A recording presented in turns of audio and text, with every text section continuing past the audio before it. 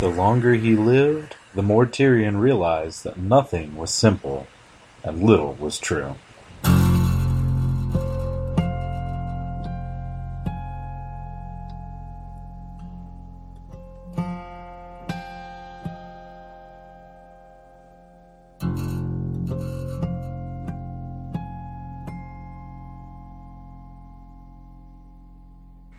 Hello, and welcome to 2C1C, a Game of Thrones living card game podcast founded in 2010 by myself, Will Lentz, Greg Atkinson, and Brad Zeiler. These days, my co-hosts may differ, but we're generally pulling from at least some familiar core voices. Many thanks go out to Fantasy Flight Games, George R. R. Martin, Card Game DB, and Josh Woodward for the CC licensed music you're hearing now. This is Season 5. Welcome back to yet another episode of Two Champs and a Chump. Been a while since we've had an episode like this, but this is going to be a little bit of a different one, listeners. This episode is all just yours truly. That's right, 2.5 hours of nothing but canon. Okay, so there's no way in hell I'm actually going to fill 2.5 hours all on my lonesome, but due to a variety of scheduling and technical difficulties, looks like we are down to just myself this week.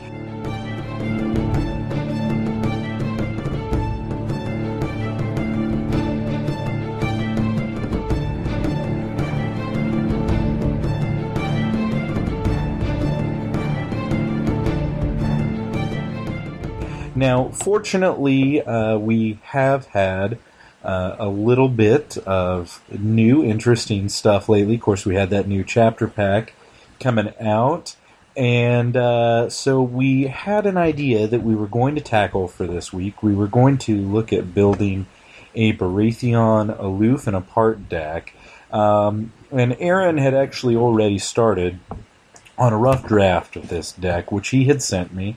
I've had a little bit of time to look over, and I spent a bit of time talking over it here with Mark from Armada. Some of you may have seen him or know of him playing in Tulsa and at Gen Con. He's appeared on our show and briefly on Beyond the Wall, and is an all-around pretty good guy to be bouncing some ideas off of. He didn't have enough time to sit down and really jump in to record the episode with me, but at least some of the concepts and things here are things that we did talk over, and I kind of bounced off of another brain. So for a slightly different format here, we're going to start with the skeleton deck list that Aaron set up, and I'm going to go ahead and walk through a bit of things in it, and some of the changes and tweaks that I would probably do to keep working on this. So for anybody that doesn't have the list in front of them, and I will go post it to Card Game DB, here's the list as he had it. It's currently at 64 cards and with only 6 plots, so if nothing else, it needs a little tweak to be legal. But of course, he has the aloof and apart agenda. His plots are Retaliation, Men of Pride, Mel's Scheme, Valar Morghulis, Forgotten Plans, and Fury of the Stag. He has 2 events, Fiery Kiss, and 20 locations, 1 Shadow Black Lane, Flea Bottom, and Street of Sisters, 3 Narrow Seas, 2 Black Cells, 1 Street of Silk and Street of Steel, 3 Aegon's Garden, 3 Seat of Power, 1 River Row, 2 Bitterbridge, and a Singleton Harrenhal.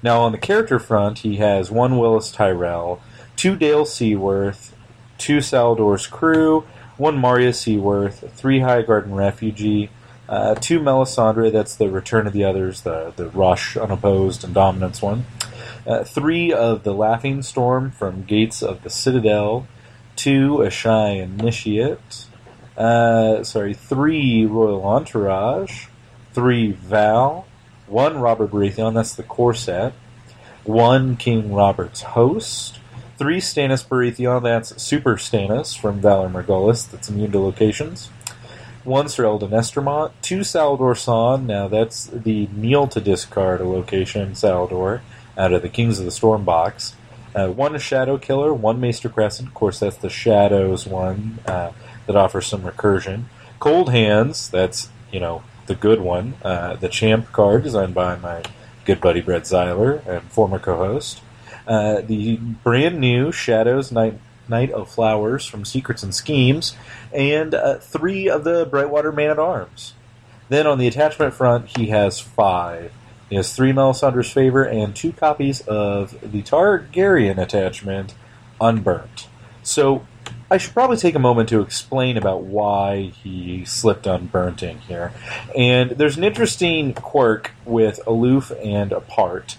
Now there's some specific wording on here on the printed version of the agenda, and folks were definitely really worried when we first saw Aloof and Apart spoiled, because it looked like it had the potential to be really abusive in conjunction with Gaston Grey, to be able to bounce something like the Red Viper and continually replay him at -2 cost, and really offset quite a bit of the resource disadvantage in continually doing that.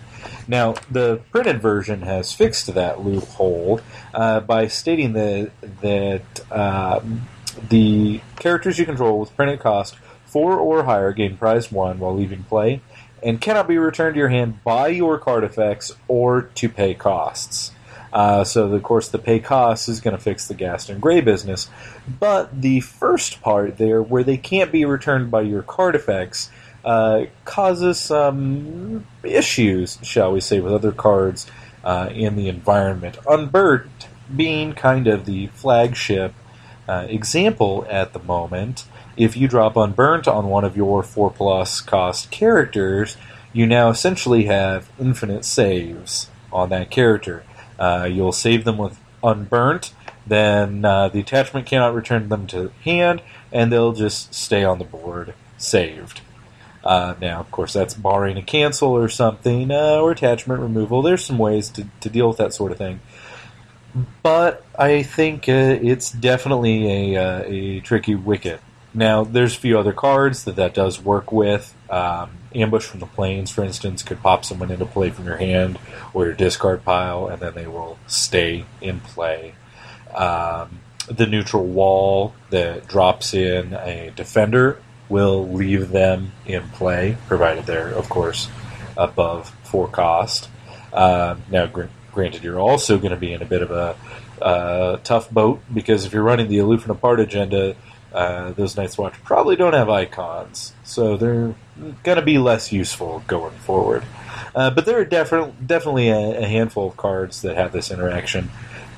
Unfortunately, I kind of expect FFG will find one way or another to address this in an FAQ and close that loophole. The only reason I actually say unfortunately, because I would kind of like it to be addressed, is that I really feel like I don't want to bank this deck on what amounts to a rules loophole at the moment. So I'm going to go ahead and drop the 2 copies of Unburnt. So we're down to 62 cards. Now, another thing I want to take a look at is his choice of restricted cards. And his choice, of course, is Val, which pretty much instantly means you also fill up 3 slots with the Knight of Flowers. And Val, I really have to admit, I'm not sold on in this deck. Now, Mark and I talked, and I think there's definitely some potential possibilities with her.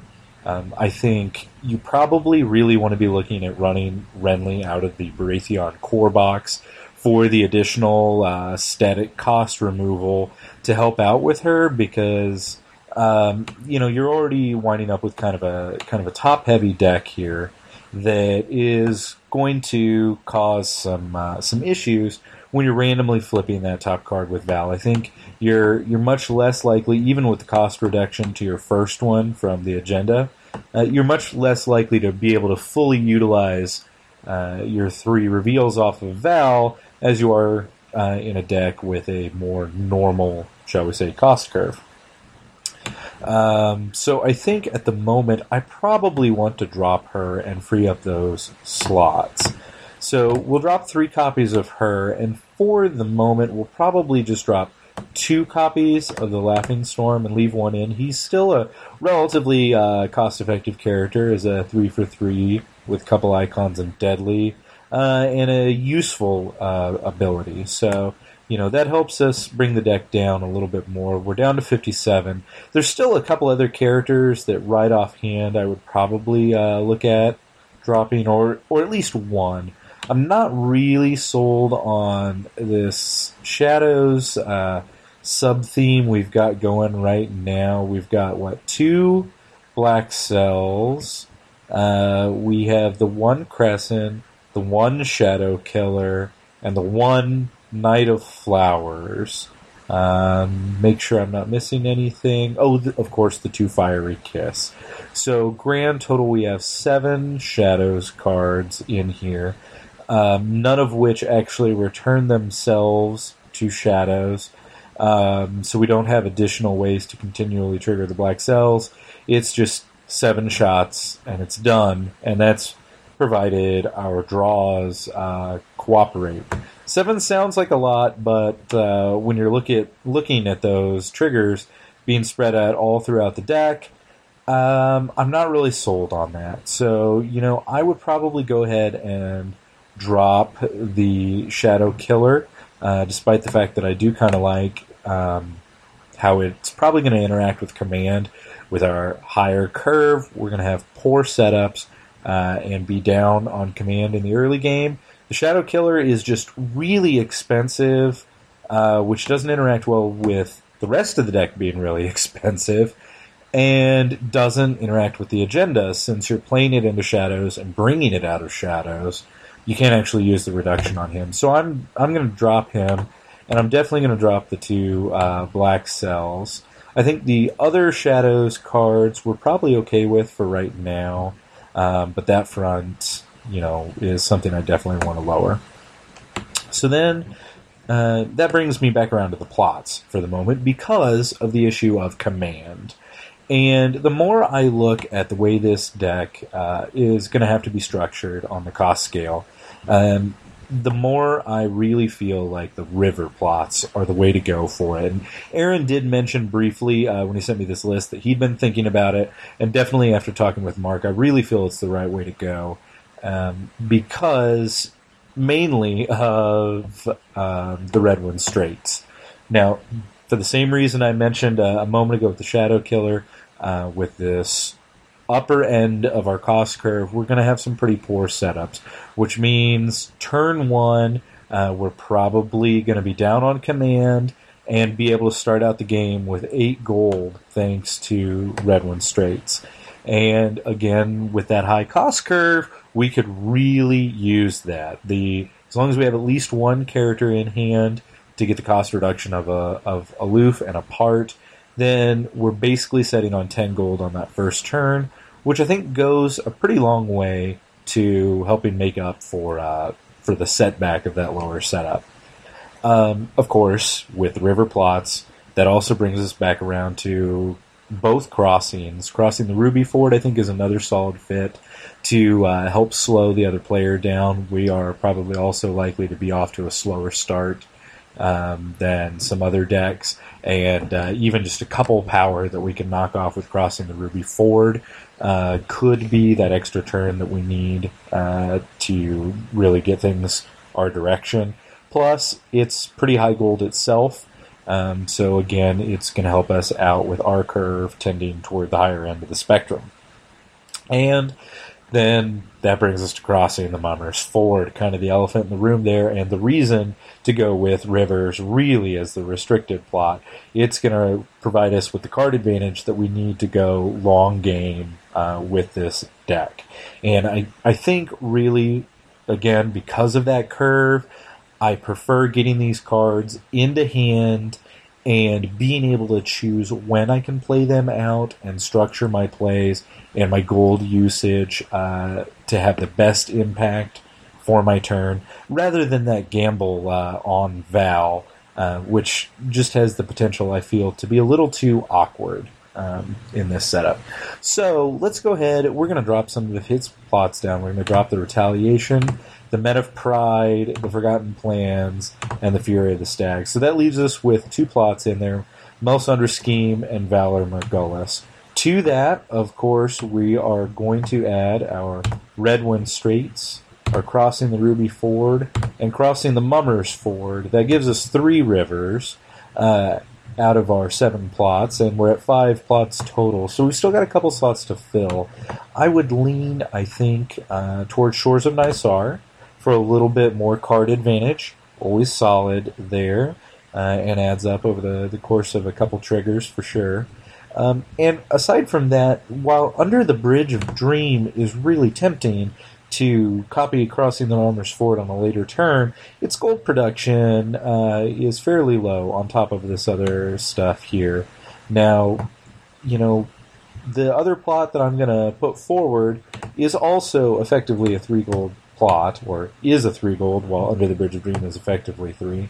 But I feel like we're going to get more use of At the Palace of Sorrow to bounce something like a Dale or Crescent back to our hand and be able to keep rolling with some of our other options for reduction by bringing back, say, a Narrow Sea or a Seat of Power. There's also some potential with revealing it to pop a Harrenhal back in hand and reset it.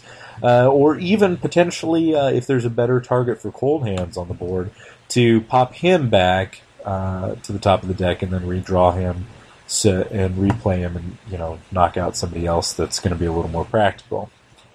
So I'm going to lean towards At the Palace of Sorrow for my 7th plot and stick with Mel's Scheme instead of Under the Bridge of Dream, since Mel's Scheme actually has a point more of gold and is still going to provide us with some card advantage as that game goes on.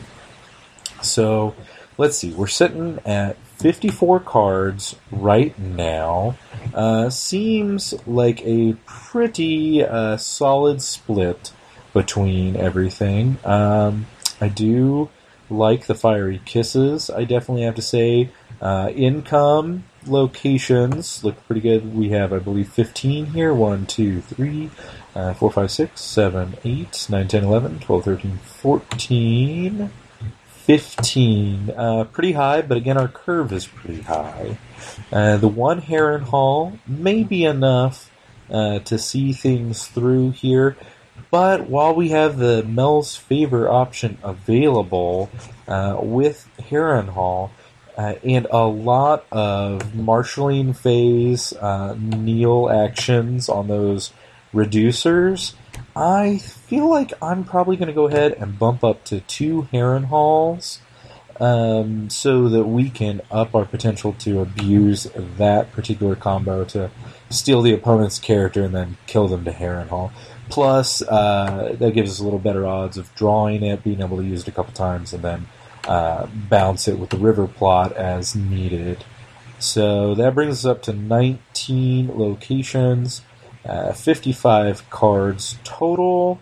The 3 attachments being at Melisandre's Favor, I think I'm okay with at the moment. Though, let's see what we have in the character base. We're at 31. We don't have very many intrigue icons, so it might be worth taking a look at what other intrigue icons we could potentially add to this mix. Okay, with a little search through Card Game DB, I do turn up, I think, at least one likely option that I would like to see in the deck here, and that is going to be actually the Dual House Lannister and Stark Littlefinger. Now, of course, he is cost 5, but he does have a built-in cost reduction for every card in Shadows. Now, I pulled a couple of the Shadows cards out of this deck, so I do admit that doesn't play quite as nicely with him as I would hope, but there is a chance that my opponent has a Shadows card or 2 around. Plus, of course, the cost reduction of Aloof and Apart is going to knock out his out-of-house penalty, essentially. And we do have the Narrow Seas that can be used to reduce his cost as well, since he is a start card. So I would definitely like to throw a copy of him in. He has a lot of presence in the challenge phase by not kneeling to attack and having stealth. So I think he's got a pretty solid home here in the deck. Now, looking at other options here, again, kind of in the start Baratheon a neutral category, because I would like to not push too hard with out-of-house characters, as nice as it is to lop off that out-of-house penalty. I'm not seeing too much else that I would maybe want to go ahead and drop in. Roose Bolton also does not kneel to attack, but not sure he has quite the same level of punch in this deck as we're getting out of that Littlefinger. Now we do, however, in Baratheon, have the option for the Smuggler, Davos Seaworth, who's going to bring a pretty solid body to the table at that 4-cost slot. A naval enhancement on his military icon, which, is never terrible, though maybe not huge for him. But he also has renown in melee, and is probably going to always count his strength for dominance as well, which I think means he's probably going to grab a couple power around as he's there on the board. So I do feel like dropping in a copy of Davos there. I think that helps for sure. That brings us up to 57 cards, 33 of which are characters. And, also in that front, if we drop out of the intrigue icon bit, since I'm not entirely beholden to filling the deck up with that, there is a card I would like to see a copy of, and that is the King Renly that we had mentioned before. Now, he doesn't play super well with this Stannis, so I wouldn't want to go gung-ho with him, but maybe one copy. I kind of want to see how that plays out, and see if he just lets us just keep dropping tons of stuff on the board here. So just one copy of him to feel things out.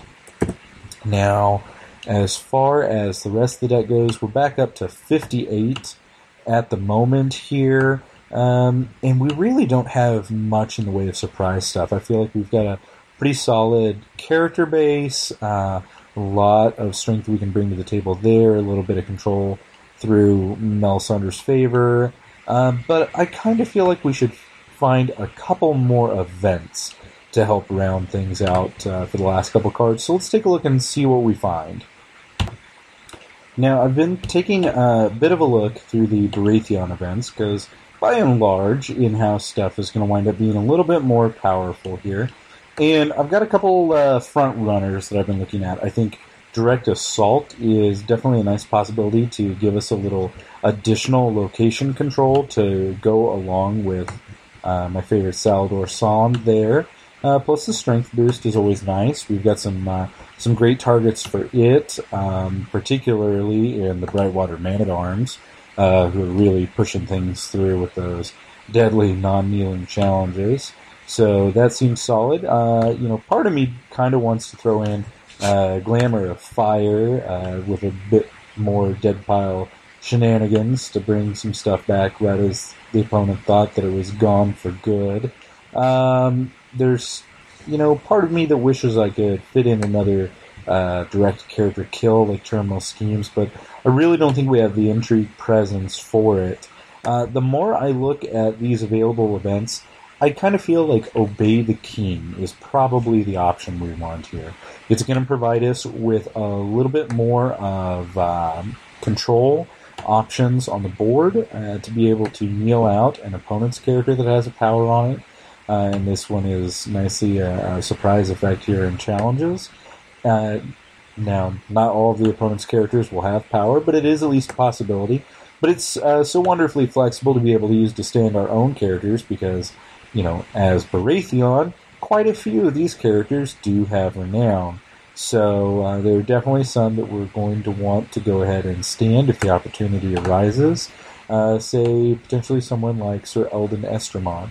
Looks like a great possibility to me to go ahead and stand there. So I'm going to drop a couple Obey the Kings in the deck. That brings us up to 60 cards. We're going to go ahead and save this so we don't lose any progress just in case. So the deck, I feel, really is in a pretty solid spot. It's got some good card advantage options to kind of build up to that slow roll there. Bitterbridge is going to be really nice to make sure that if we lose any of these big expensive characters from hand that we were really counting on being able to play the next turn, Bitterbridge is just going to drop it right back in hand so that we can just keep going. King Robert's Host is going to be phenomenal whenever we are able to play it for 2 gold. If we already have a king or queen in play, though, we really only have kings in the deck with Stannis and Renly. We won't make any particular arguments on the show about Renly being counted as a queen. And overall, I think it's not too bad. So our final icon spread at the moment looks like about 40% power, 34, we'll round up just a touch to 35% military, and 25 on intrigue, which maybe is about the best that we could hope for on that. So we'll see. As far as our cards go, we've got 12 cards with 4 cost, 2 with 5 cost, and 1 with 8, though we will hopefully never be paying printed cost for any of those. But we still have a respectable amount of things at the lower end of the spectrum, and particularly all of those 0 cost locations, the majority of which here are non-limited, I think are going to be able to help offset some of our setup woes. We still have a little bit of stuff for Claim Soak, with things like the refugees, and even if something untoward would happen to one of these big unique characters that we have multiples of in the deck, like say Stannis, then we've got a Shy Initiate to move them into the discard pile so that we can play them again. Now, that does bring to light an interesting note, though. As we look at the deck, how many of these big characters do we have multiples of? At least uniques. Dale is not in the 4-cost bracket, though we don't mind moving a dead Dale to discard so we can play another one. We have 2 Melisandres. We have 3 Stannis and 2 Salador Sans.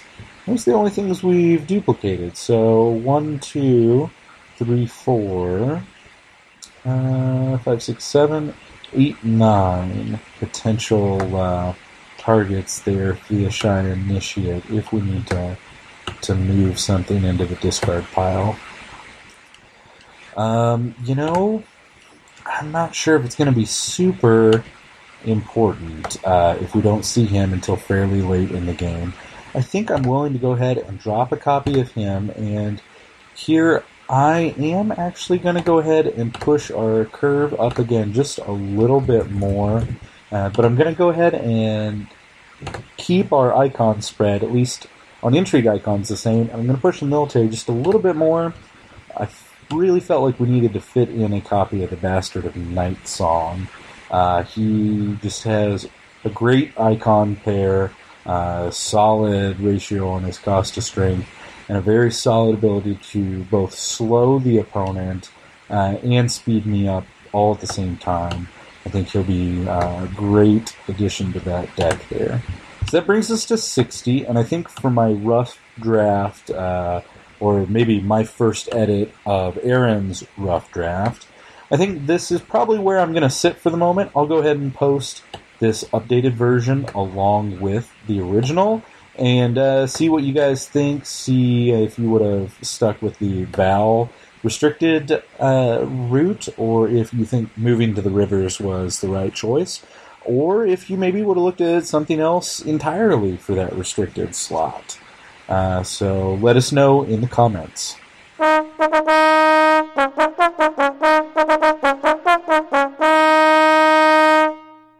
Props and slops.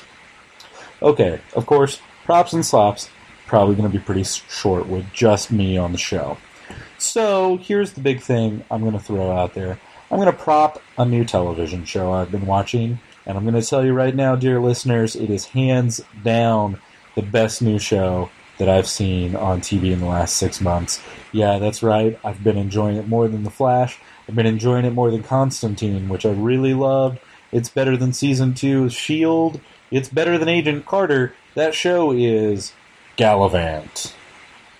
You heard me. Gallivant. Now, if you haven't heard of this show yet, it's on ABC, which is kind of amazing to me.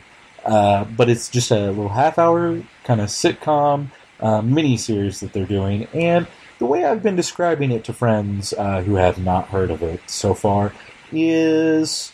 Okay, you've seen or heard of The Princess Bride, right? Probably Stardust by now? Okay. Take those films, be thinking about that whole kind of fairy tale love story sort of thing, okay? Now I want you to think about Monty Python and the Holy Grail. Yes, I know you all watched it at least in middle school, probably many times. You may have watched it last week. Okay, remember the Camelot song and dance sequence, which was ludicrous and amazing and pretty hilarious on there? Okay, cross that with The Princess Bride and Stardust. Bingo, you have Gallivant. It is phenomenal. Now, I admit it's kind of a specific type of humor for a lot of folks, but I have to give them props for doing this. The writers, producers, whoever, definitely, certainly the actors have just taken this and really gone balls to the wall with it. And they just said, you know, how just campy, over the top can we be? What sort of jokes can we fit in here? And they are really nailing it, I think. There's a few jokes that fall flat. Episode 3, I feel, was not as good as 1, 2, or 4. But 4 of them are out right now. I think I'd read somewhere that it was supposed to be an 8-part miniseries. So it's only about halfway. They're all on Hulu. And it's a half-hour show on broadcast. So by the time you cut out most of the commercials, thanks to Hulu, you're down to, 22 minutes or something? So go check it out, folks. It's hilarious. Aside from that, Archer's back again. This season's looking pretty great, so we'll see you in the Danger Zone. Turn around, there's nothing to see here. Run away, no reason to be here. It's the goal.